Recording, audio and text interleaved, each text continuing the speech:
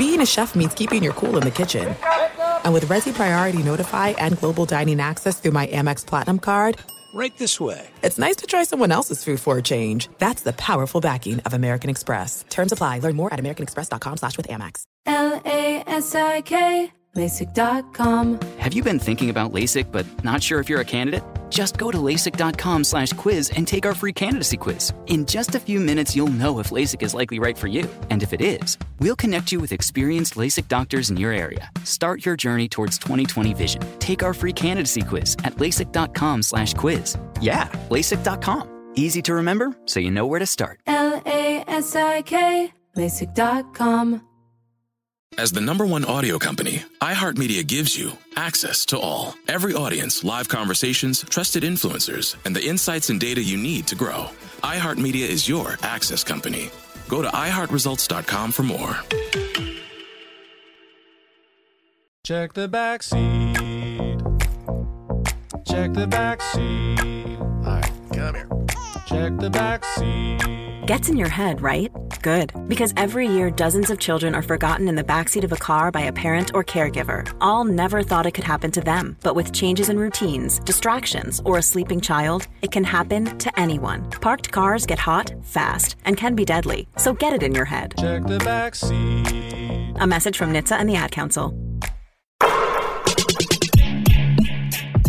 What's up, Open Floor Globe? This is Ben Golliver with the Washington Post. I am joined on the other line by Michael Pina of SB Nation. Michael, the hiatus drags on. We have no major developments at this point in terms of when the NBA season might be back on, but I did write a story over the weekend about what the financial hit could look like and what it could mean for next season if they're not able to get these playoffs back on schedule. So let me just run through the kind of grim forecast for you very quickly, all right?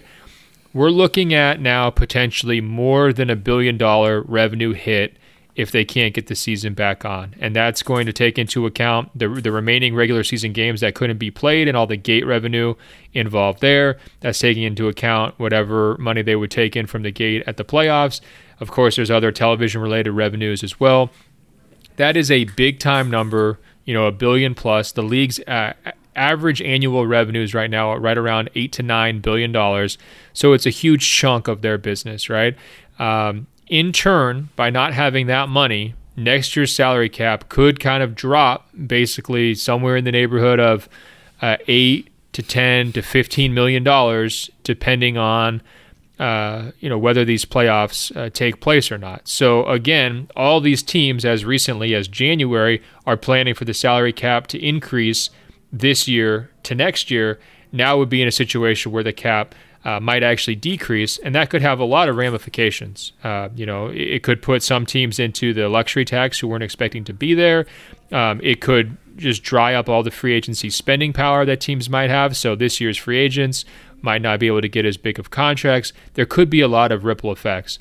Now, it is important to point out, in similar situations like lockout years, for example, there can be a negotiation between the league and the players to say, you know what, we're not going to drop the salary cap. We're just going to sort of leave it where it is to kind of just make things easier so that teams aren't kind of getting screwed in those manners that I was describing, and that the business can kind of continue forward.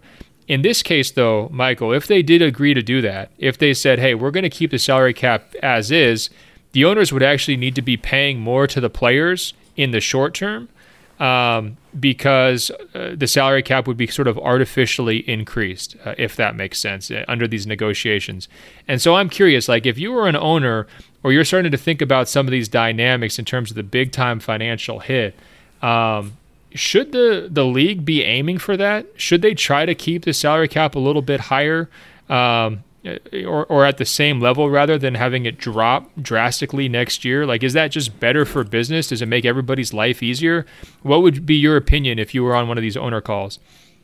It's going to be really difficult because, I think it's definitely, to answer your question, better for everyone if somehow they were able to keep the cap as stable as possible. These teams plan out years in advance for free agency, for trades, for their financial decision making. And so if you were to suddenly drop the salary cap dramatically in an unprecedented way, as you said, it would impact their luxury tax payments. It would impact, what players that they're able to keep, what players they would be looking to target. And it would just throw everything into kind of a haywire. I mean, just thinking ahead to 2021, the summer of 2021, when there's so many different stars entering free agency, if teams that have been planning years for open cap space to afford, max level cap space to afford some of these guys,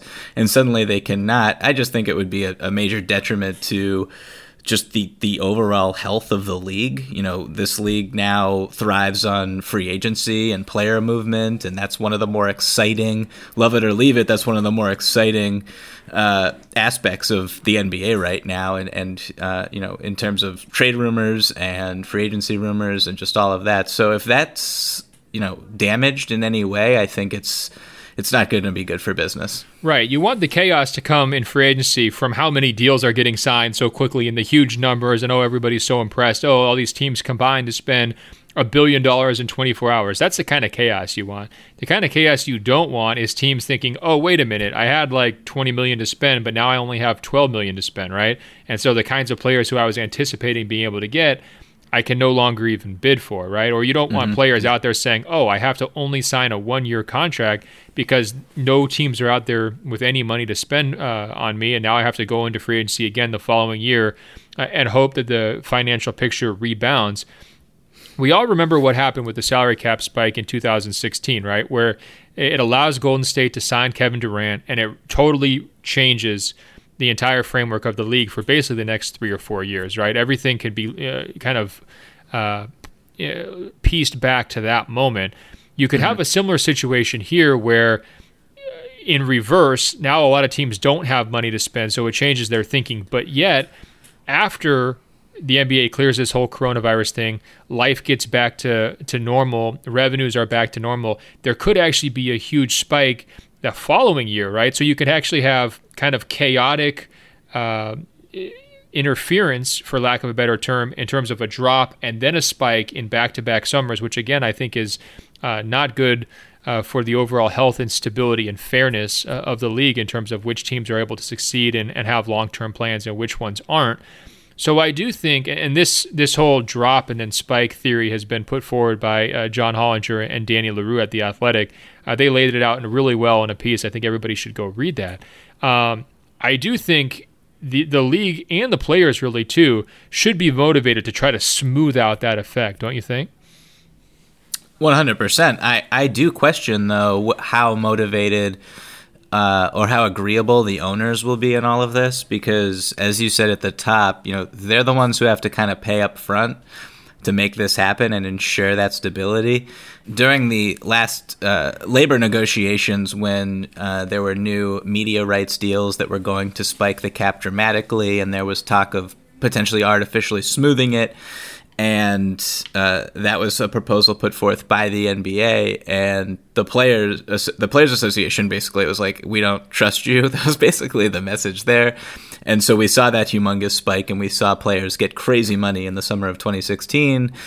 And so I just wonder how many of the owners will think back to that. And, I'm not saying that they're shooting themselves in the foot just to shoot themselves in the foot, but carrying the brunt of it forward when a lot of these owners, I would imagine, are seeing, outside financial ramifications for their own personal portfolios and their own personal businesses. So I think there's a lot of moving parts here, and I'm not, super optimistic that it'll just be a smooth negotiation.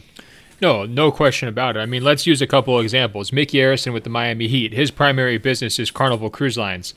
At this point, cruise lines are not a thing, right? And we're not totally sure when they're going to be a thing again or if they're going to be a thing again, right?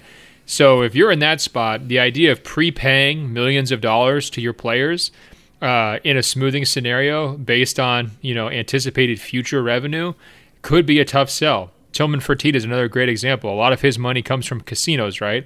I'm not sure if you guys have seen pictures of Las Vegas lately, but it is the biggest ghost town anywhere in the world. I mean, all the casinos are closed. There's no people on the strip. I mean, you could walk around and not see another person for 20 minutes, right? That's not good for casino business owners in any way. And I think that there's probably a reason why Tillman Fertitta has been so kind of vocal about having fans in the building and trying to keep things like normal and everything else, because those revenues are probably more important to him than the average NBA owner, right? So you're going to need buy-in from a lot of different types of business people to get a sort of a smoothing scenario going forward. But I think the real takeaway here is this is one major reason why Adam Silver is pushing so hard to have a playoffs, because any revenue you're generating from the playoffs is making the salary cap decline or those negotiations like easier to swallow, right? It's putting on the playoffs makes more money from the television side, and so therefore your deficit compared to expectations is lower. And so I think that's one reason why we should kind of be patient here as observers and say, okay, let's see if they can really solve the playoffs or salvage them in some way, because the carryover effect is not just about can they crown a champion or not. It's about what does the financial picture of the league look like for the next 2 or 3 seasons, right? So just something to kind of keep in mind. I know your brain was sort of going to similar territory this week, Michael, in a piece that you wrote for SB Nation, because you're digging into like, okay, well, who are these free agents who could hit the market this summer or maybe this fall, depending if they delay the postseason and therefore have to delay free agency. And I know you were trying to play matchmaker, right? You're trying to take certain high-profile players and dump them onto teams.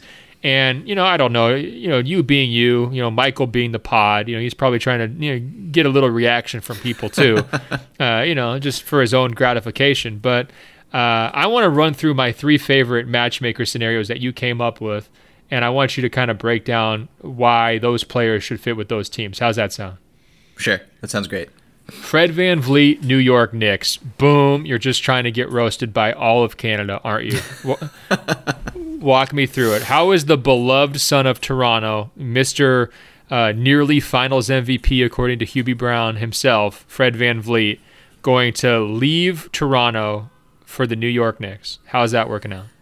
So I guess if you're Toronto right now, or I guess I should say if you're New York, the only way you're going to lure Fred VanVleet away from Toronto is with a lot of money, like a guaranteed deal that is just humongous. I'm not going to say, they're going to give him the max, but it would have to be the caveat here is that it would have to be a humongous bag of cash to get him out of there, because the Raptors basically are in a situation where they feel like they can get Giannis Antetokounmpo. They're hopeful. They're optimistic. That's why they want as much cap flexibility as possible. They maxed out Pascal Siakam a year earlier than they had to.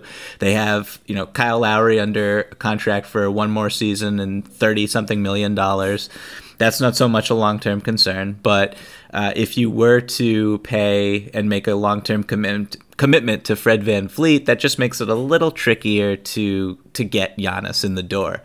So if that's their mindset right now, I could see a possibility where, Fred is promised, he's already plays a ton of minutes for the Raptors, but he's promised basically to be the marquee free agent signing for the New York Knicks and an opportunity to turn around or be the beginning of a turnaround that is like 30 plus years in the making. So I can see why he would be attracted to it potentially.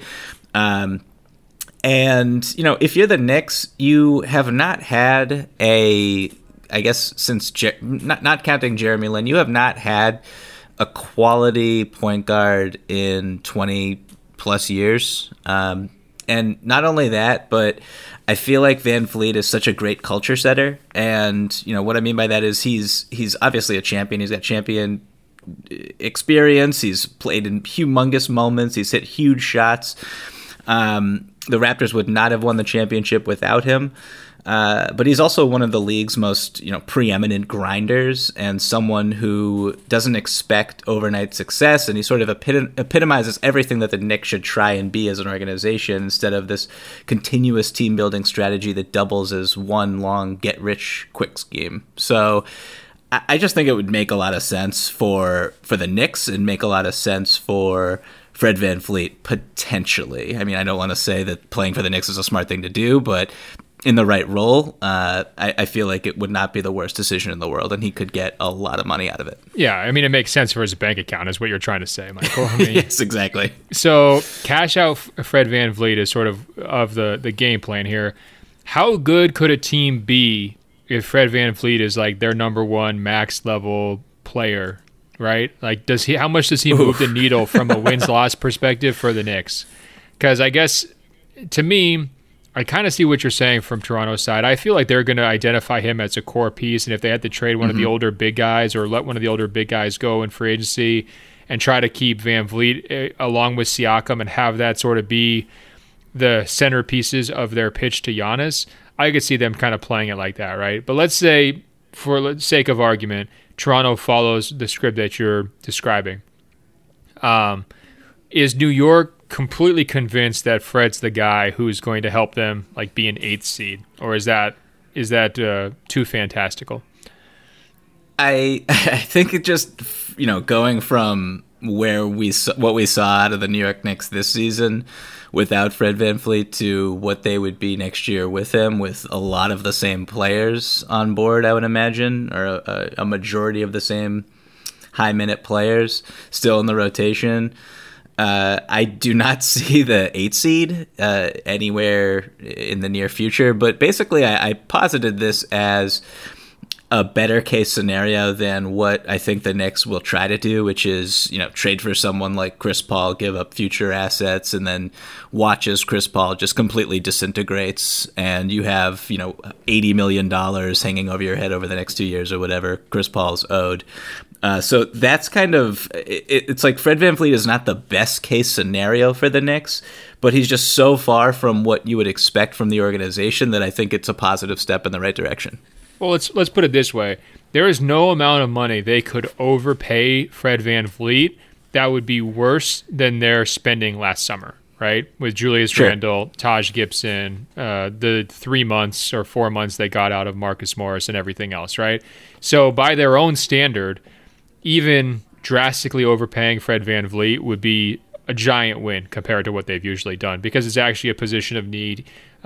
You could talk yourself into him being a capable starter at that spot. He would give you numbers. He would be exciting. The team would still be completely dreadful, but there are a lot of yes. They could burn money in a lot of worse ways. All right, your second scenario, and I really like this one, Montrezl Harrell to the Detroit Pistons. So presumably, Detroit clears out Andre Drummond, this guy who's not a modern center. They trade him for, a bag of peanuts at the deadline to the Cleveland Cavaliers. And, Detroit's got a hole at the 5, right? So you're trying to plug it with a more modern solution, a guy who's probably outplayed his 6th-man role and 6-man money with the LA Clippers. What other layers to this decision-making do you see? Is it just a simple fact of the Clippers can't afford to keep everybody? I think that is a part here. It's more just like, in going through this exercise, I was looking at all the teams that would have a lot of cap space. A lot of the teams are really bad, including the Detroit Pistons. But this organization is kind of embarking on a soft rebuild. And what I mean by that is, they could have moved Derrick Rose and Luke Kennard at the deadline, but they didn't because they want to be somewhat competitive next year. So they get out from Andre Drummond. They don't want to pay him. So that's just like the clear signal that, hey, we're not really trying to make the playoffs next season. That's not our objective. But at the same time, they don't want to be in the basement. So I think they're going to spend money this summer. And Montrezl Harrell just makes a lot of sense. I mean, he's got a very similar offensive game to Drummond, except he plays infinitely harder on every possession. And, if you're a team that's not really trying to put 2 feet in the pool and rebuild with conviction, this is someone who's easy to root for. His offensive skill set just makes life easier for ball handlers. And what I really like about it is he isn't too good so as to damage your standing in the lottery. He's just kind of a really solid piece who fits really well with what they have there. They can keep Christian Wood, who has a really low cap hold, and they can kind of start to build something logical around those two in the front court. And obviously Blake Griffin is still hanging around, and we don't know what his health will look like coming off of knee surgery. But I'm pretty confident that even those two, Blake and Montrez, could coexist. And I also don't think that Blake is long for Detroit, so I really wouldn't concern myself too much with that. But I just like the fit here. Yeah, I think if you're Detroit, you can't be building this thing around Blake anymore, right? Like at some point, your hope within the next year or two is you could find some deal to kind of get off of him and you move forward. I mean, is it a little bit weird between those two players if Blake comes back healthy? Is your spacing cramped? Do you have enough like length and traditional shot blocking if you're playing both those guys heavy minutes together? Probably not. And then is Blake kind of versatile enough defensively at this stage of his career with the injury issues to sort of really make, an ideal defensive system work? Maybe not. But I think if you are going to be committing a lot of money to Montrezl Harrell, you're sort of looking at him as your franchise level big for the next 3 or 4 years, right? Like he's not going to be an all-star level player probably, but he's going to be your most reliable kind of foundational type big man. And if you're asking me who would I rather have, Andre Drummond or Montrezl Harrell for the next 4 years, or frankly, if you're asking me who would I rather have, Montrezl Harrell or Blake Griffin for the next 4 years, there's a really strong argument you'd rather have Harrell. I mean, he is very consistent. He brings great energy, like you mentioned. He is a pretty skilled scorer in the right situation as long as he has people setting him up. And I think defensively there's holes, but he's able to contribute. I mean, he's not a huge negative. Now, does he benefit and do his numbers benefit from playing with a lot of talented players, in LA? I think there's an argument to be made there for sure. But he's also found success with lots of different types of teammates on the Clippers because they've turned their roster over here, multiple times over the last couple seasons. So, if I was a team with cap space this summer, Harrell would be one of my very top priorities. I think he's got a strong case to win Sixth Man of the Year this year. And I just think in general he's one of the more underrated players in the league. So I like where your head was at on that one for sure. I do wonder, though, does Steve Ballmer have some scheme to kind of keep Harrell, right? Is there some way where they can keep him, or do they try to move in a different direction, keep Zubac as their starting center and then maybe go cheaper or go smaller even, with those backup minutes? That's a really tough decision and one that we'll just have to kind of see play out.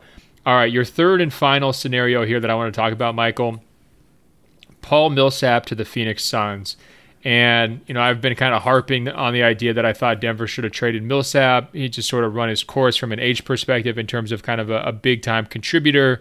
Now they're not even going to be able to benefit from having him during the playoffs potentially, so that winds up, blowing up in their face a little bit, unfortunately. Why did you pencil in the Phoenix Suns here? Because if I'm understanding this correctly, doesn't DeAndre Ayton want to be a power forward? So even though he definitely should be a center, are we pushing DeAndre Ayton down to small forward in this scenario, Michael, or how are you accommodating for Paul Millsap? Well, I know that the Phoenix Suns are your favorite team, Ben. So I thought I wrote this one specifically with you in mind. Well, I appreciate that. You're just trolling me individually, just like you do on this podcast all the time. But continue. Everything we saw from Ayton over the past couple months before the season was postponed was with him at the 5 and a lot of success. They had Kelly Oubre before he had surgery, Mikal Bridges, Ricky Rubio, Devin Booker. That lineup was extremely good. So Ayton just kind of looks like more and more as the season was going along and progressing, he looked more and more like a legitimate two-way center, which is a huge development for the Phoenix Suns. So I see that. I see Devin Booker, who has also developed. He technically was an all-star this year, although he probably should have been one over Russell Westbrook anyway. And so you have this really intriguing young core that, in my opinion, should now be looking at, okay, what are we going to be, or how are we going to get to the next level, and what teams out there should we be modeling ourselves after? And, they're not going to be the Los Angeles Lakers. They're not going to be the Los Angeles Clippers. That's just not the track that they're on. The track that they're on is what the Denver Nuggets were on a few years back when they signed Paul Millsap, and he helped elevate them to be a really competitive playoff caliber team. So it's kind of the parallel here is Nikola Jokic and Jamal Murray with Devin Booker and DeAndre Ayton. And so Yeah, so what I'm picturing here, Michael, is you have Paul Millsap, lined up as the driver's ed instructor, and he's had a lot of success in that role of like teaching guys kind of the right way to play, be professional on and off the court. Here's how you actually structure a competent defense and everything else. And I think most driver's ed instructors, if I remember correctly, usually they're guys in their 50s and guys in their 60s.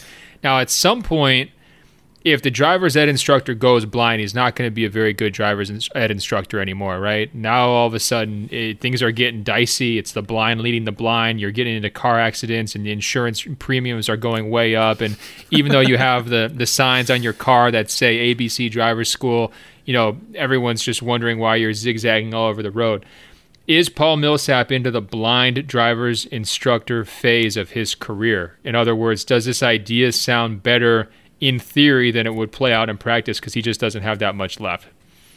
This is one of the best metaphors I've ever heard from you. I just got to say, that was beautiful. Well, thank you. Look, this is honestly what I'm worried about. It's a little bit of the KG return to Minnesota, and I know you love KG, but I was one of the few people who was like, come on, are you really trying to do this? And you talk it up, oh, he's going to mentor Cat. It's going to work out so great. And But Ben, look how great Karl Anthony Towns is on the defensive end. That's what I'm saying. Goes back to Kevin Garnett. That's what I'm saying, Michael. You've brought so many stats to the table this year about how frustrated you are with Karl Anthony Towns' development.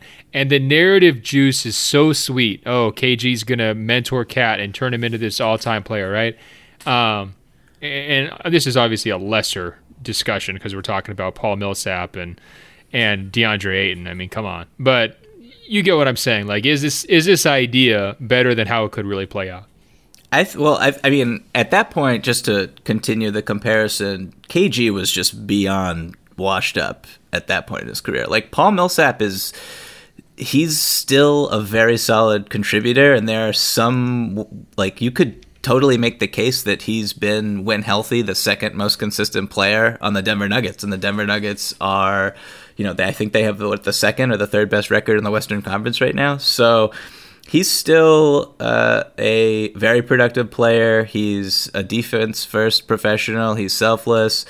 And I do like what I like about the driver's ed instructor metaphor there is just like, yeah, you bring him in. He's not on the same timeline as Booker and Ayton, and that's fine. Like, this team needs to just get to the playoffs and learn what that experience is like. And then when Paul Millsap's contract comes off the books, like, we're not expecting a humongous long-term commitment here, but when that contract comes off the books, then you replace them.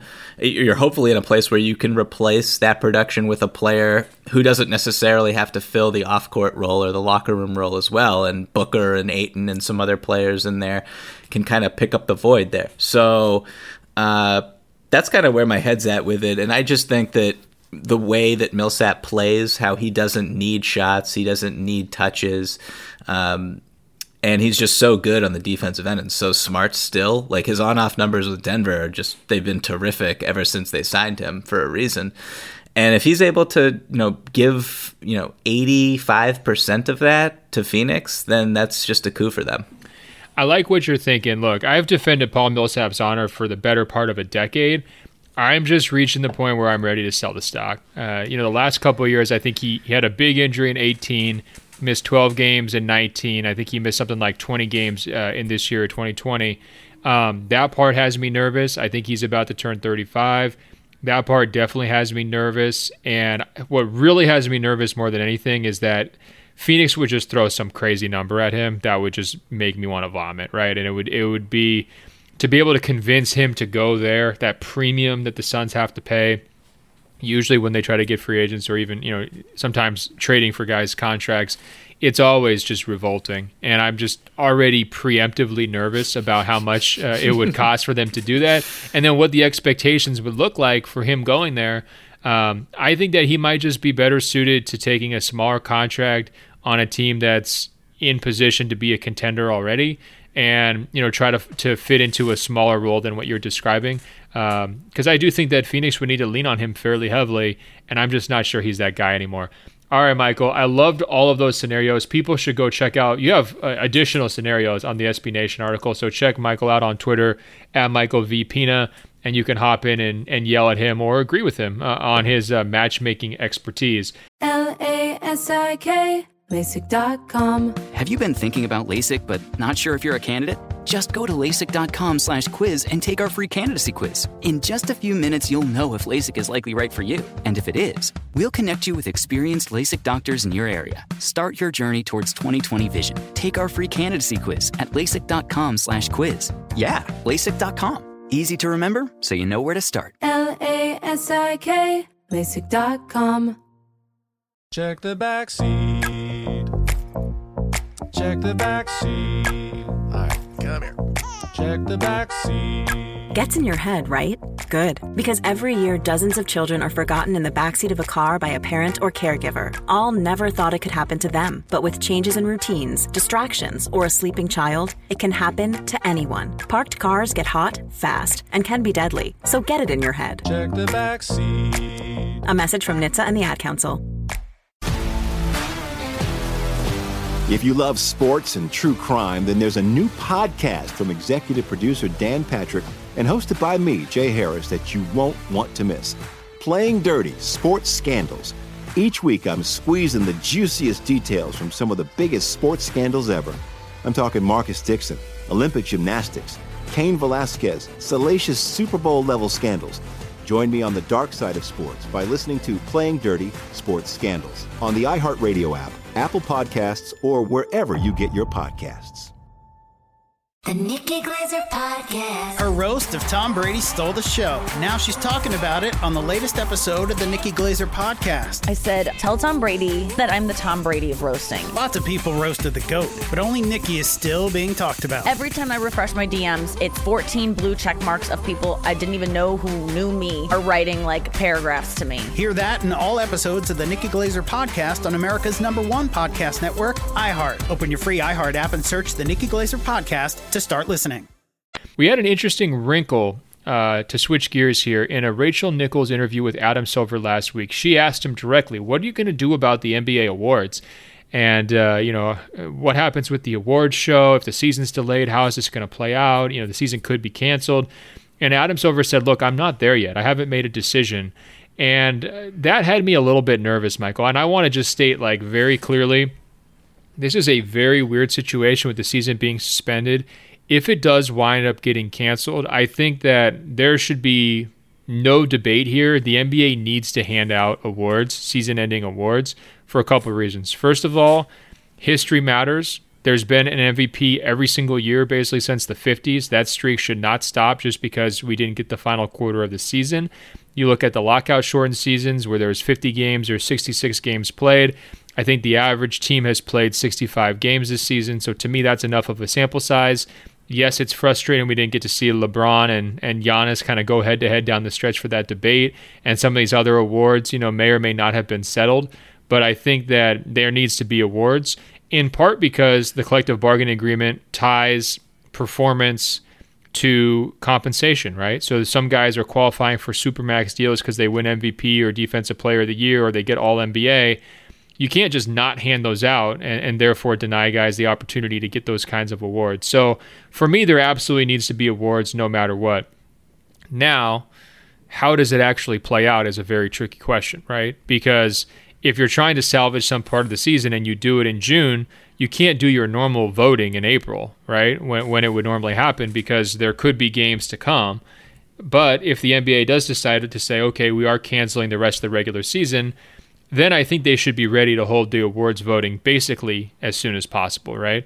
Now, this all leads to this idea, though, that usually they have this red carpet ceremony in Los Angeles at an airport hangar with, hundreds of media members and hundreds of people in attendance, and the stars fly in from all around the country and everything else. That sounds like an event that would be completely against every CDC guideline that's out there, right, Michael? So there could easily be a situation where even if they can salvage the playoffs and play them in empty arenas, they're actually not able to put on the awards show. So I'm going to ask you, from a brainstorming perspective, if you've put any thought into what this awards process could look like or should look like. And I bring this up because we had a guy named Louis in the Philippines, who writes, I'm a longtime listener and I'm a new fan of Michael Pina and his smooth, sarcastic remarks. I'm currently stuck in a community quarantine and I had a lot of time to do some thinking. I usually listen to 12 podcasts, but now I'm down to 3 these days, and Open Floor is one of them. So I appreciate that, Louis. And his quarantine brainstorm, included an idea for the awards show.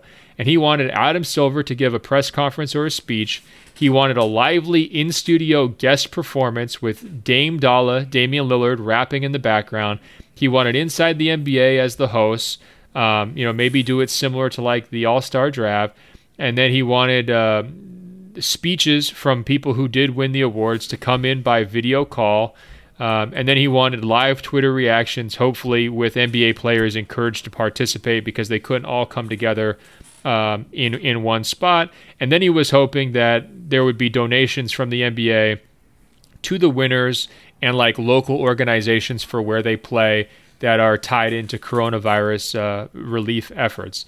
So this is a pretty well thought out idea by Louis in the Philippines, and he emailed us openfloormail@gmail.com, openfloormail@gmail.com. Michael, is there anything you would scratch from Louis' idea? Do you have a better idea? And how would you have these awards play out? First of all, Louis, great email. I am honored that you are a fan of me and my smooth, sarcastic remarks. And honestly, this is so detailed and well thought out that I don't even know why I'm here right now. We should just be reading your emails on the air and letting people take them in. Here's the thing, Not to devalue Michael. myself real quick, but yeah, no, go ahead, Ben. No, I'm the one having the existential crisis. Every time we get an email from one of these guys praising you lately, I feel like John Wall watching Bradley Beal 50-point efforts. Like, there goes my franchise, right? It's just being swooped out from right underneath me. Thanks a lot. But no, in all seriousness, just like John Wall, I'm going to say the right thing. Michael, I'm a big fan of your smooth, sarcastic efforts as well. Thank you so much for everything you bring here. It's not a fight for control of the franchise in any way whatsoever. We're all on the same page. Everything is great. No, but in all seriousness, what do you think about the awards? So, I off the top, I'm not a huge fan of the award show in general, so if it just didn't happen, that would be cool with me. But I do like some of the elements that Louis brings to the table here. And so I'm kind of coming a little bit out of left field with what I was thinking. And I incorporated a lot of what Louis said in his to my own idea, which is probably not practical in real life. But I'm just going to throw this out there. I don't know if you, Ben, or if any members of the Open Floor Globe were a part of or heard about Club Quarantine over the weekend. It was basically, for those who do not know, DJ D-Nice basically played a 9-hour set on Instagram Live from his living room. And it turned into this incredible, surreal social media experience where you had Will Smith, Rihanna, Michelle Obama, Oprah, Kareem Abdul-Jabbar, Dr. J. All these people were in the room watching and taking part, and they were in the comments. And it was just it was honestly just one of the most incredible things I've ever been. I'm not going to say I was a part of it, but I did watch it. Wait, so this is on Instagram Live, right? Yes, it was incredible. And so let me ask you, my invite must have got lost in the mail. How'd you get invited? I mean, what happened? I know I understand when there's parties at One Oak that I don't get into. Fine. I already understand that. But no one notified me of this party, Michael. Am I just not cool enough? I wasn't on the list. I don't mean to come here to hurt your feelings. It was an open public forum. I should have shot you a text. That was my fault, Ben. Oh, we'll take care of it. You were the bouncer. You kept me out because my pants weren't good enough? Basically, and you wear glasses. That was basically the only other entry. Oh, my I don't mean to be mean, but that's what the deal was. So you're just 4 eyes, you're out, 110,000 people. You can all stream with D-Nice, no problem. You can hang out with Obama. So that's exactly what happened. So in trying to tie this into an NBA award show, I feel like the award show could possibly capture that same vibe. And what I'm imagining is, Adam Silver just basically going to D-Nice's apartment with, I'm going to just say Charles Barkley, and we don't need the whole Inside the NBA crew because we're all social distancing. But Barkley there because he's the most entertaining one, and he's our favorite, I think. And basically you just turn the award show into Club Quarantine, and you have all the players in there, and they're commenting and they're talking to each other in the chat. And, you know, DJ D-Nice is calling everybody out and hyping them up and taking song requests. And it's just this real, like, community vibe and a wonderful engagement opportunity for just everybody. And I'm sure there would be a ton of other celebrities in there. And we'd even let you be a part of it, Ben.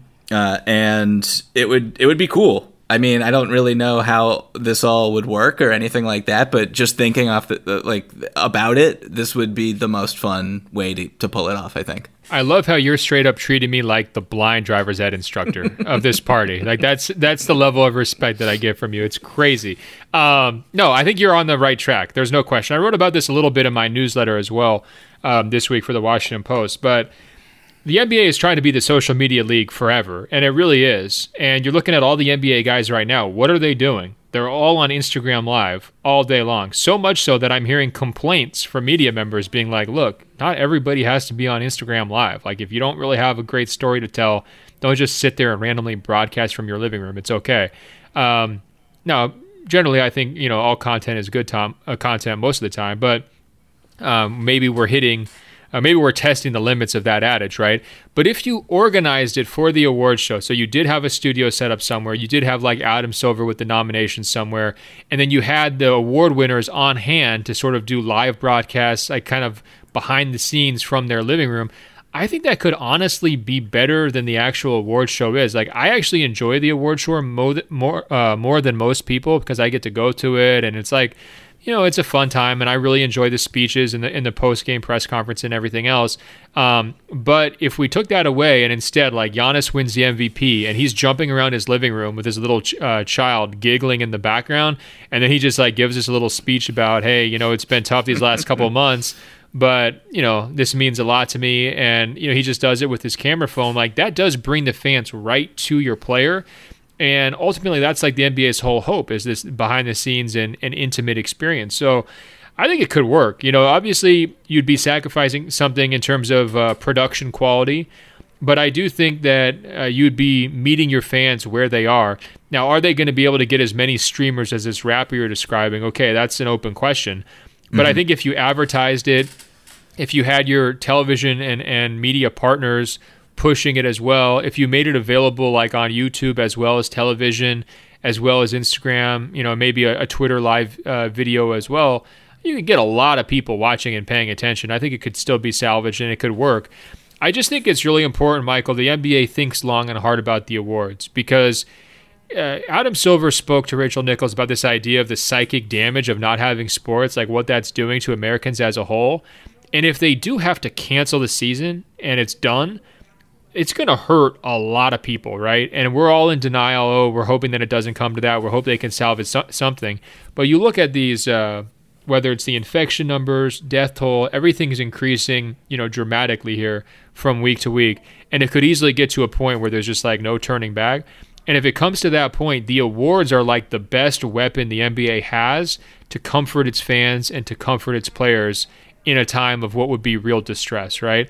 So to me, I really hope that the contingency plans are happening on the awards so that they would be able to be, the voting would happen quickly, and that they could do this type of, social media type show pretty quickly after a potential cancellation, just in the event that it comes to that, so that not everybody's hearts are broken simultaneously. All right, Michael. On a lighter note, we got some just incredible questions from the Open Floor Globe this week. All over the world, people were checking in with great questions just like Louis. Here's one from Canada. Steven writes, thanks for keeping the pod up with great content despite everything that's happening. Canada is pretty much in the same boat as the southern neighbors, but we're carrying on, and Open Floor is hands down the best NBA podcast. Good job, Steven. You knew I would read it if you sucked up to me. And he goes on to write, on last week's podcast, Ben brought up the 1995 playoffs, and my ears perked up. I was 12 years old at the time, and that season in playoffs was such a pivotal moment for me as an NBA fan. It's also the reason why I became a graphic designer. The graphics at that time were just super dope.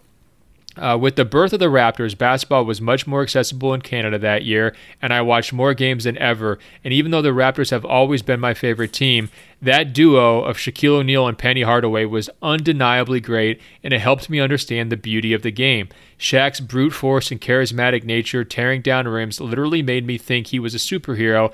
Penny quickly became my favorite player for his ability to score and assist with finesse. These dudes were bad men. I even remember sneaking into Blue Chips, the movie, just to see those guys on the big screen. I've never actually been a Magic fan, but I sure did love those years until Shaq broke my heart and left for LA. My question is, was this duo underrated? And do you have a particular basketball moment that changed the way you think of the world? And he said, thanks also for bringing some much-needed nostalgia back during these trying times. And he agreed with me, like Michael, when I said last week that Jordan wearing 45 during that season was super weird. And he went on to say it was obviously the reason the Bulls were knocked out of the playoffs that year. So I'm not sure we're going to go to the numerology explanation on why Michael actually lost in the playoffs. But Michael, I'm curious, were you as big on Shaq and Penny as our guy Steven from Canada? Well, first off, sneaking into Blue Chips is a great move that I can kind of relate to. I actually snuck into Kazam back in the day, which was Shaq's great movie about, I don't even remember, him being a genie, and I remember there were cheeseburgers that fell from the sky. Just Michael, a quality movie. Didn't Kazam set the record for Academy Awards? I think it did. Like, it had I want to say 22 nominations and 7 wins, if I'm not mistaken. All-time records in both. But anyway, continue. No, yeah, I think you're onto something there. I would say that, if we're just saying Shaq and Penny, are they underrated? I think they're properly rated. I think back to the early 90s Magic 30 for 30 that came out a little while back, and they were getting compared to Durant and Westbrook and Harden and that era of the Oklahoma City Thunder, and that felt accurate to me. I mean, they were young, they were exciting, but at the end of the day, they did not accomplish what we thought they could. So in that form, they're kind of like, their legacy is kind of just tragic, and that really sucks to say, but that's how they're remembered, and I think that's accurate. That's how they should be remembered. They were capable of so much more, in part because Penny was capable of so much more. Injuries just kind of derailed his career later, and then of course the split. I think the split gets wound up being underrated because of Shaq's split with Kobe, right? So it's like not even Shaq's highest profile divorce, which leaves Penny as his second ex-wife, which, okay, tortured analogy there, but you sort of get where I'm going. Penny's real legacy to me has become the commercials, the Nike commercials, because those have held up so well. Tyra Banks in those commercials, formative experience for many viewers around the world. Yes, we don't need to get into this, but yes, I agree. Yes. I wasn't going to get into it. I was going to just leave it there, Michael. But the groan in your voice was just slightly creepy. It's a little borderline creepy. But I think they're a little bit underrated here. But they didn't, like you're saying, they didn't really accomplish that much, so they're going to wound up getting lost to history slightly. One thing, though, I want to mention, one of my proudest moments of my life, Michael, and this is going back when I was probably in college, so right around the turn of the century, which, boy, that's such an old man thing to say. Maybe I am this driver's ed instructor, but right around 2000, Penny Hardaway was doing some event at Venice Beach in California, and I just happened to be there during the summer. I don't know exactly why, but he was walking away from the event, and I don't exactly know what I said, Michael, but I made some sort of a wisecrack. It might have even been a reference to the Penny Hardaway commercials, but my wisecrack made Penny Hardaway laugh. And to me, up into that point of my life, that was my greatest achievement. And I basically reminded my friends of that on almost a daily basis. And I would always have them vouch for me to other people. Hey guys, do you remember when I made Penny Hardaway laugh? And they're like, yeah, we do. It was like a little 3-second exchange as he was walking by and he was just being kind. But for a solid 5 years there, Michael, that was the best thing I'd ever done. No, that's incredible, and I mean that should probably go. I'm not going to say that's the first line of your obituary, but that's got to fit there somewhere for sure. It's way up on the list, Steven. I really hope I impressed you with that incredibly lame story. All right, Nathan checks in from Melbourne, Australia. He writes, "Hey lads, long-time listener, first-time emailer. I'm really baked and I'm listening to a few missed shows on my new couch. Self-isolating best practices. Strange times we're in. And Michael, he goes on to just give us a nonsense email that really did not make any sense. Nathan, I understand what you're up to and how you're coping. I get it. No judgment there. But just try to be slightly more coherent with the rest of your email next time. Michael, we're just going to spin his question, which was sort of about going back in time to 1946 and going through every NBA Finals to kind of put together a dream finals. Again, it wasn't coherent. It didn't make sense. But here's what I'm going to ask you, Michael, and I'm going to pretend this question came from Nathan, our baked friend in Melbourne. What was the one finals game that took place before you were born that you wish you could have attended and maybe even written about as a media member? Is there one? Is it, your white whale game that you wished you could have a time machine and be 20, 30 years older so you could have gotten to experience? What is it, Michael?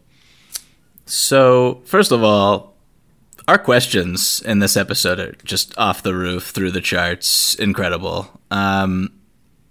I want to say that, Nathan... Wait, off the roof and through the charts. You're starting to sound like Michael Jordan right now, man. The ceiling is the roof, or is it through the roof and off the charts? What's happening, Michael? Are you making up new phrases, or am I just behind the times? I'm feeling a lot of inspiration from Nathan and what's going on with him right now. You got a contact high from Melbourne, is what you're saying. Exactly. Nobody do drugs out there. You're gonna throw off your favorite podcast host. They're not gonna be able to concentrate. Everybody live this drug-free. Dare to keep kids off drugs. Anyway, Michael, continue. No, but I really loved where you went and where you took this, which was trying to find the white whale finals game before we were alive. And for me, it's pretty easy. Game 4 of the 1984 finals. Wow. This game, the two teams were the Los Angeles Lakers and the Boston Celtics. The Celtics were trailing 2-1. They had just gotten blown out in Game 3. The series was looking very bleak. They were down 6 with about 7 minutes to go when Kevin McHale clotheslines Kurt Rambis, and just the whole spirit of the entire series, the energy just shifts towards the Celtics, and they eventually win it in 7 and push their undefeated finals record to 8-0 against the Los Angeles Lakers. So that game just is growing up around Boston, you would see clips of that nonstop all the time. People would still be referencing it. It was better than a Carlton Fisk home run. It was an incredibly meaningful play. So that's got to be the game for me. I would just have loved to be in the building for that and experience it firsthand. Do you consider yourself bloodthirsty, Michael? In other words, are you wishing you had been there to watch Rambis collapse to the court, or is it more of just the history aspect of that victory? It's just, I think it's a little bit of both, to be honest with you. Yeah, you do strike me as bloodthirsty, Michael, in your own just kind of quiet psychopath type of way, just maybe a little bit. I'm not going to refute any of that, no. Well, I'm going to stand up for the Lakers side of things on this one. I think that's a great pick. I'm not going to detract from it. I'm just going to go a different direction. The game that I've always wished I could have watched in person or covered or everything else, the one that I've always heard about for years, it's kind of a stereotypical pick or an easy pick probably, but it's Game 6 of the 1980 NBA Finals. Magic Johnson's sort of emergence as, arguably like an all-time great in his rookie year. Of course, the story goes Kareem Abdul-Jabbar is hurt. He can't play in Game 6 against the Sixers. It's in Philadelphia. They're maybe going to save him for Game 7 if they need to. Magic Johnson, a rookie who's 20 years old, gets thrust into the role as a center in Kareem's place. Is he going to be able to save the day? What do you know he does by putting up 42 points, 15 rebounds, 7 assists, 3 steals, and a block in 47 minutes. He shot 14 of 23 from the field. That stat line feels fake for any era, feels made up. The idea that you would do that in a closeout finals game as a rookie is just preposterous. And I went back through to see, has anyone else done this in the finals? Like, surely LeBron has put up a 42, 15, and 7, right? Never happened. No one else has ever matched that stat line in the NBA Finals. Mike didn't do it. LeBron didn't do it. No one else except for rookie year Magic Johnson. I'm sure the sports writers of their day were running that famous word, quote unquote, unprecedented, into the ground after that game, right? Every single person's like, we've never seen this before. Like, what do we even compare it to? Do we induct Magic into the Hall of Fame as a 20-year-old? Of course, he had just come off the national title win the previous year with Michigan State. People were probably just freaking out at what the next 15 or 20 years of Magic's career might have looked like, and certainly he delivered with just crazy encore career, leading Showtime for the next decade. But at that moment in 1980, it probably was just like mind blowing, and I wish I had been there to have my mind blown. Can I just add real quickly that I actually watched highlights of that game over the weekend because they were airing, or maybe I just DVR'd it, the Basketball: A Love Story, ESPN's 10-part, 20-hour documentary, which I just cannot recommend highly enough to anyone listening to this. You should go and watch that right now. I think it's streaming on ESPN's app. And they have highlights from that game, which I'd never actually... I mean, I obviously was aware of it. I knew the box score line, and I knew the stakes and everything, but I'd never seen just a stream of clips and highlights from it. And, like, it is just magical and breathtaking. And it's like you're literally watching a legend be born before your eyes. I could not even imagine being there in real time to see that happen. No, and it's crazy. The team he played against, by the way, had Maurice Cheeks, Dr. J, yeah, Daryl Dawkins, Lionel Hollins, Caldwell Jones, Bobby Jones, Henry Bibby, Steve Mix. I mean, that 8-man rotation is like names that most people would recognize 30 years later, right? And I guess now 40 years later. And for Magic to put the team without Kareem on his back and do it like that, it's just wild, man. And great plug there for Basketball: A Love Story. That's something that everyone should be turning to during this hiatus, no question about it. LASIK, LASIK.com. Have a ton of questions about LASIK? You're not alone. That's why we created LASIK.com. One place where you can go to find every answer to every question on your mind. Like, how much does LASIK cost? How long does recovery take? How do I find a doctor? If you've been thinking about LASIK, go to LASIK.com now. Yeah, LASIK.com. Easy to remember, so you know where to start. LASIK, LASIK.com. My name is Ariel. I moved to the U.S. at 19. I spoke no English and I struggled finding job opportunities. Everything I have, I owe to the Adult Literacy Center and getting my high school diploma at age 22. It was an honor helping you achieve your greatness. Now you're helping others achieve theirs. It inspires me. When you graduate, they graduate. Find free and supportive adult education centers near you at finishyourdiploma.org. Brought to you by Dollar General Literacy Foundation and the Ad Council. If you love sports and true crime, then there's a new podcast from executive producer Dan Patrick and hosted by me, Jay Harris, that you won't want to miss. Playing Dirty: Sports Scandals. Each week, I'm squeezing the juiciest details from some of the biggest sports scandals ever. I'm talking Marcus Dixon, Olympic gymnastics, Cain Velasquez, salacious Super Bowl-level scandals. Join me on the dark side of sports by listening to Playing Dirty: Sports Scandals on the iHeartRadio app, Apple Podcasts, or wherever you get your podcasts. The Nikki Glaser Podcast. Her roast of Tom Brady stole the show. Now she's talking about it on the latest episode of the Nikki Glaser Podcast. I said, tell Tom Brady that I'm the Tom Brady of roasting. Lots of people roasted the GOAT, but only Nikki is still being talked about. Every time I refresh my DMs, it's 14 blue check marks of people I didn't even know who knew me are writing like paragraphs to me. Hear that in all episodes of the Nikki Glaser Podcast on America's #1 podcast network, iHeart. Open your free iHeart app and search the Nikki Glaser Podcast to start listening. All right, Michael, we've got 2 more questions, and they're fairly serious that we're going to get to here.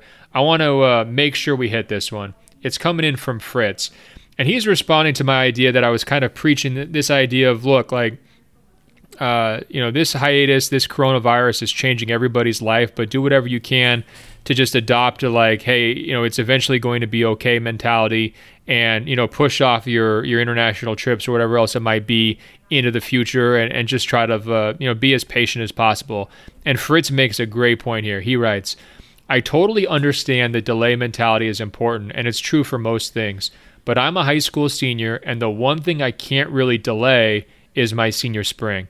Instead, it's pretty much canceled, and it seems that summer may also be in doubt. This applies to all high school and college seniors, but for my friends and I, as athletes, we've all lost our senior nights, our last chance at championships, our last time playing on a team competitively with our friends, etc. I'm the captain of my high school sailing team, and we are losing our championship regattas. As a sailor, I'm lucky enough to be able to continue my sport in college next year at Connecticut College, but many of my friends who play basketball or baseball won't be able to play in college. So while it is important for everybody to stay inside and play their part, I think that it's important to recognize that some things can't be delayed, like senior years that have been stolen from us. And even our graduation now feels in threat. Other than SportsCenter's senior night segment, I feel like the loss of senior year for college and high school students across the country and world hasn't been discussed enough. Fritz, man, you are 100% right. There is no question about it. I want you to know, like, I focus a lot on this show in terms of my heart going out to guys like LeBron and Giannis and other big-time NBA competitors for them not getting the opportunity to sort of write the end of the NBA season. But my heart really, really goes out to college and high school athletes who are in your position, who are now not having the opportunity to compete for the titles that they were hoping for, and not getting the closure to their academic or their athletic careers, and basically just have to move on to the next chapter without that knowledge. Frankly, and I'll say this straightforward, Fritz, it makes me sick to my stomach on your behalf, man. I really, really feel for you, and I'm sorry that's happened. And there's no question it hasn't been discussed enough. You think about athletes like a Sabrina Ionescu at Oregon. Her college career is going to be ending, and she's potentially, was going to be able to make history. And, people are saying, hey, she has a chance to be one of the greatest women's basketball players of all time. To not get a tournament for her, it's just, after all the build up and all the lead up to it, and man, it really, really gets to me. Michael, save us here. What do you think? Do you hear what Fritz is saying? Yeah, no, I totally sympathize as well. That's something that you can never get back. And you're just kind of a victim of really terrible timing. And unfortunately, like, life is about timing in so many different ways. And so it's a really terrible situation. And my heart goes out to Fritz and to the whole team. And just on a quick personal note, a close friend of mine went to Connecticut College, Fritz, and I visited him a few times, and he played Ultimate Frisbee. And so hung out with them there, and it's a very fun school, so at least you have that to look forward to, my friend. Yeah, and Fritz, here's why I brought up your email, because I don't want this to just turn into a pity party, man, and I know it's going to sting you for weeks, if not months, if not years. Like, this feeling that the negative groove you might be in right now, that could linger, and it should linger. Like, let it linger, don't rush through it. But the thing that I would encourage you to do, is try to, turn this challenge into an opportunity in any way you can, right? And right now you've got probably more time on your hand than you were expecting. You're not being able to practice. You're not able to go out on the boat, maybe. Your life has been thrown upside down, and that's how it is for a lot of us out here, right? The toughest moments of my life, personally, have almost invariably led to some of the biggest breakthroughs, whether it's with my work or with my personal life or anything else. And I can go back 20 years and sort of give you different examples. I've never been through what you're going through right now in terms of having a season canceled, but I have been through some, various, whether it's health scares or personal life changes, whatever it might be. And I think it's just a reminder, and this is something that you'll hear from basketball coaches at every level, how you respond to adversity, how you handle the toughest moments will define so much of your happiness and so much of your life course here going forward. So I'm just going to throw out a couple of brainstorm ideas for you, because you've got some time here and you are heading off to college. But, like, what can you use to kind of fill in this downtime? I mean, are you able to get onto a different type of workout routine than you were on before, where you're able to get yourself better prepared for that sailing challenge? Are you able to rework your diet in some way so you're going to be, more valuable to your college team? Are you able to enhance a skill for your broader life, not even related to sports? Are you able to learn a language? Are you able to get tutoring on something like that, where you're able to give yourself a jump start and have a skill? It's one thing if I could lecture my 19 or 20-year-old self, I would say, man, really commit to the Spanish and maybe even consider Mandarin, right? Like really add this to your portfolio. It will make you a better person, a more valuable employee potentially, and it will open up other doors for you. Ask yourself those kinds of questions, Fritz, because I can promise you, we're not going to have a pandemic every single year, right? This is a rare challenge, but it's also a rare opportunity. And you want to be able to tell the story of the end of your high school and have an upbeat to it. You don't want to be 40 years old looking back and saying, man, I was the best sailor in Connecticut and I never got to prove it. You don't want to have that be your story. You want your story to be, you know what? I had my senior season, sailing season robbed from me, but I spun it positively. I learned Spanish, and now I'm the ambassador to Costa Rica, right? I mean, okay, maybe it's not going to play out exactly like that, but you get what I'm saying. How you respond to adversity is so important. And that's why NBA coaches, they'll come up with ideas of next play mentality, right? Where if you commit a turnover, you pull a J.R. Smith and you have a blunder in a big moment, how do you rally yourself and get back on the right track? And you hear Steve Kerr talk about it all the time. Remember when he called his players last year during the playoffs bleeping giants? What he was referring to was not what they necessarily were dunking, shooting three-pointers, the physical attributes. Everything he was talking about with the bleeping giants comment was mentally, how they responded to adversity, how they were able to come together after injuries and go on to into a road environment and dig out a really tough win against a quality team. It's always about that mental focus and the ability to see kind of the bigger picture. So Fritz, that's my challenge to you, man. I hear you loud and clear. I'm validating every negative feeling that you're having right now, but I also think you're going to be able to be the bigger person here and pull through the other side and hopefully add a skill or add an attribute or turn this negative into a positive in some way. And that's going to be the story of the end of your high school, not about, I didn't get to have a graduation ceremony or everything else. That's what I'm hoping for you. And, that's from me to you, heart to heart. I know it's mushy. You don't have to play it in front of your girlfriend, but nobody else is listening anyway, so don't worry about it. Just control what you can control, man. That's and focus on what you can't control, because if you get wrapped up in what you can't, you'll drive yourself insane. Absolutely right. All right, our last question, Michael. It's a follow-up. Do you remember the Aaron Gordon Orlando Magic fan from a couple weeks ago who was seeking revenge because his girlfriend cheated on him during the slam dunk contest? I will never forget it. And we tried to give him some real, serious life advice about not getting dragged down to her level and moving forward and not trying to seek revenge and certainly not hoping that Aaron Gordon would take HGH and cheat to his own benefit and therefore win an NBA title. You remember this whole conversation, right, Michael? I think about it every day. Well, we have bad news. Jonathan wrote back in, and his story has changed considerably, Michael. Here it comes. Dear Ben and Michael, 2 weeks ago, I wrote my very first email to the Open Floor podcast. As you might remember, it addressed the topic of cheating scandals. I highlighted the email by talking about my own personal cheating scandal that happened on the night Aaron Gordon got cheated out of the dunk contest. When I wrote to you, my world was in a much better place. Since writing that email, I have canceled my spring break trip. I have been told not to leave my apartment, and I have been let go from my job because of the coronavirus. This might come as a shock, but I am not here for your sympathy. Instead, I come for forgiveness. And he writes in bold, I have sinned. That morning, 2 weeks ago, when I wrote my first email to you, I was completely lying. I wanted to write a simple question about cheating scandals, but I got carried away. One lie led to another, and I ended up making a fool out of myself, all because I thought I was funny. To make matters worse, I don't even like Aaron Gordon and the Orlando Magic. I'm a Golden State Warriors fan, and I am too young to even remember a time before Steph Curry. I am not a spiritual or religious person, but ever since hearing both of you give me heartfelt, honest advice to my abusive lies, my spirit has been in torment. What has resulted is terrible karma, and the only person I can blame is myself. Ben, Michael, to say that you have helped me see God is an understatement.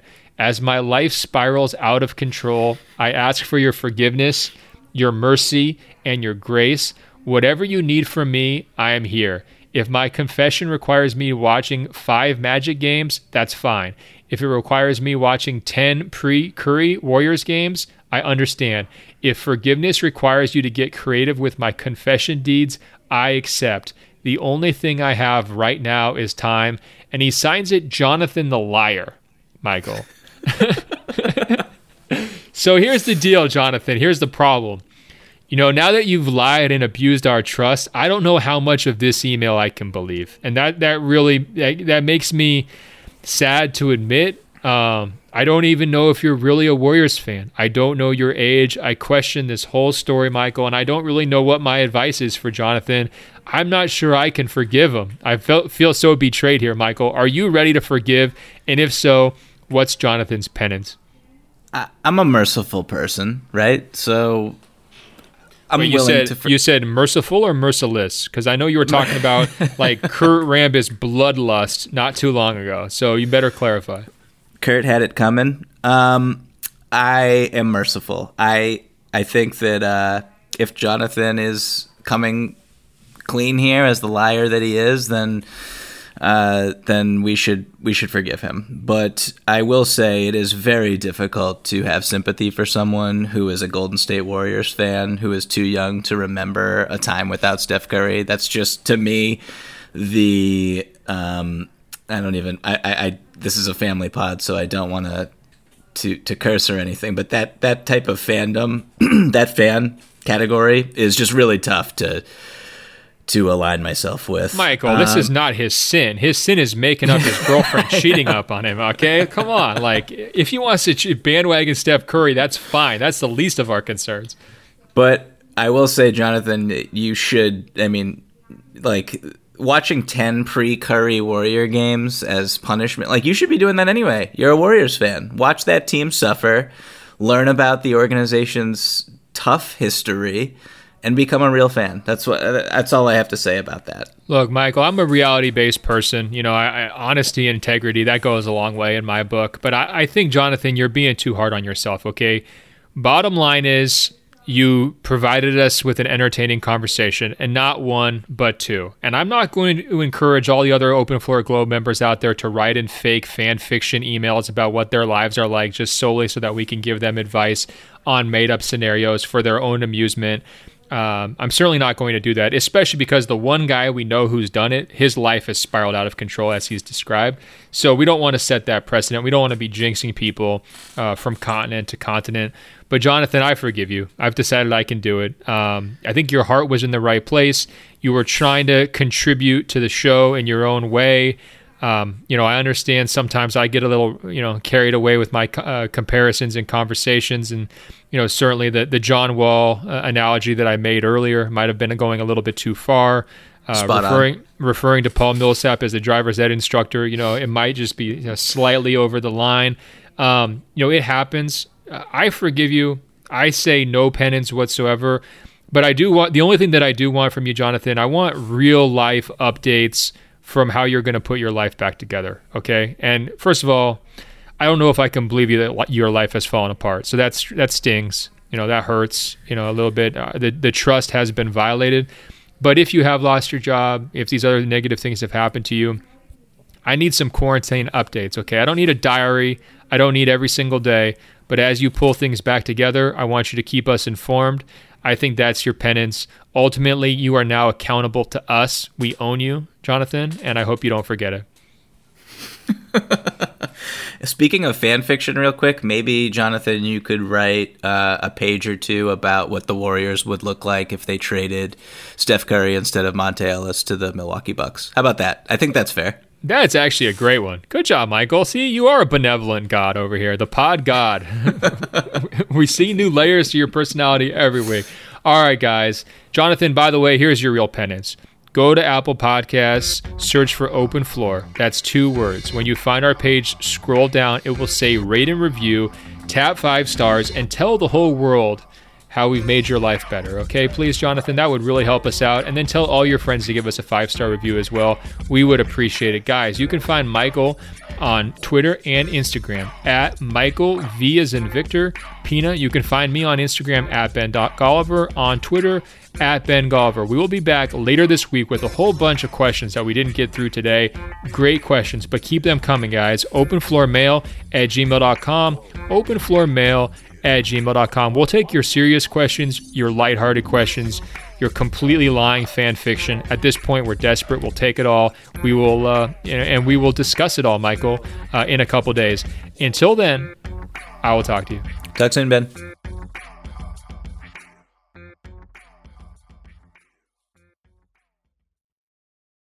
Managing your diabetes just got easier. The powerful new Dexcom G7 lets you see your glucose numbers on your compatible watch and phone without finger sticks. And because Dexcom G7 is the most accurate CGM system, you can be confident in your food, exercise, and medication decisions. And all those decisions can lead to big results like more time in range and lower A1C. Get started at Dexcom.com. Dexcom data on file 2023. If your glucose alerts and readings from the G7 do not match symptoms or expectations, use a blood glucose meter to make diabetes treatment decisions. For a list of compatible devices, visit Dexcom.com/compatibility. Snakes, zombies, sharks, heights, speaking in public. The list of fears is endless. But while you're clutching your blanket in the dark, wondering if that sound in the hall was actually a footstep, the real danger is in your hand, when you're behind the wheel. And while you might think a great white shark is scary, what's really terrifying and even deadly is distracted driving. Eyes forward, don't drive distracted. Brought to you by NHTSA and the Ad Council. If you love sports and true crime, then there's a new podcast from executive producer Dan Patrick and hosted by me, Jay Harris, that you won't want to miss. Playing Dirty: Sports Scandals. Each week, I'm squeezing the juiciest details from some of the biggest sports scandals ever. I'm talking Marcus Dixon, Olympic gymnastics, Cain Velasquez, salacious Super Bowl-level scandals. Join me on the dark side of sports by listening to Playing Dirty: Sports Scandals on the iHeartRadio app, Apple Podcasts, or wherever you get your podcasts. What's up, everybody? This is Stephen A. Smith, host of the Stephen A. Smith Show podcast. Tune in every Monday, Wednesday, and Friday at the very least as I bring you all new episodes that feature the biggest headlines in the world of sports, pop culture, business, and I answer your phone calls and respond to your tweets. You'll hear my unfiltered opinions and straight-shooter interviews with top celebrities and game changers. All that and more. So listen to the Stephen A. Smith Show podcast on the iHeartRadio app, Apple Podcasts, or wherever you get your podcasts.